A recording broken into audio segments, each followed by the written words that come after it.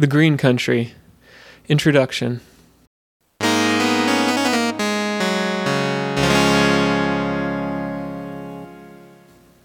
The Green Country represents an ongoing exploration of an imagined place, its denizens, and their stories. The tools I use to delve into this world are illustrations, short fiction, and music. The stories that describe the folk, creatures, locations, items, and myths of the Green Country are also published in audio format for those who enjoy listening to tales told aloud. Each story stands alone, so its order of appearance is not consequential. That said, as the body of work grows, so too will connections grow within the world I describe. If it helps, you can think of this project as decentralized, non-chronological world building through fiction. There are longer pieces of fiction in the works as well, if that's your cup of tea. This project originally started as a setting for use with tabletop role-playing games, with the idea that its content could be adapted to the individual's preferred system. While this is certainly one point of entry for people who might engage with the Green Country, it may also appeal to you if you enjoy imaginative fantasy art, world building, atmospheric music, or audio fiction. It is a vibrant, detailed setting with many facets, so how you experience and engage with it is entirely up to you. The Green Country. Main premise.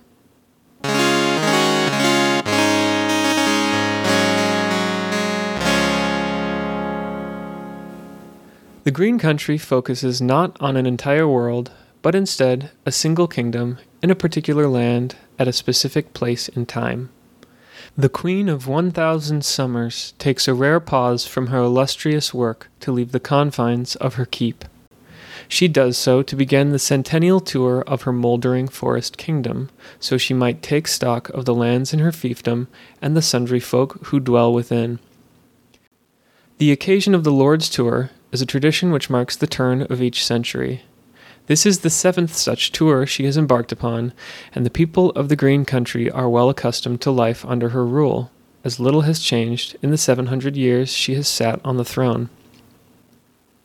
Yet all things do change, and though the 300 years left in her present rule may seem a long time to you who read this, stirrings can already be felt throughout the lands. Anticipation of the imminent succession of lordship to a new house finds the people of the Green Country wondering what changes the future may bring. Who will the Queen meet on her travels? In what state does she find her domain? What secrets forgotten shall confront her outside the confines of her cloistered stronghold? I invite you to join me in this exploration of a truly unique land and enjoy its sights, sounds, and experiences as they unfold.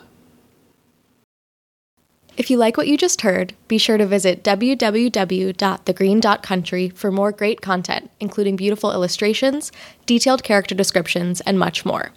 The Green Country is also on Patreon, where a small monthly pledge will give you access to extra content, like an illustrated PDF of the story you just heard. Whether you back this project financially or simply share it with a friend, you can help this vibrant land continue to grow. Once more, that's www.thegreen.country. Thanks for listening.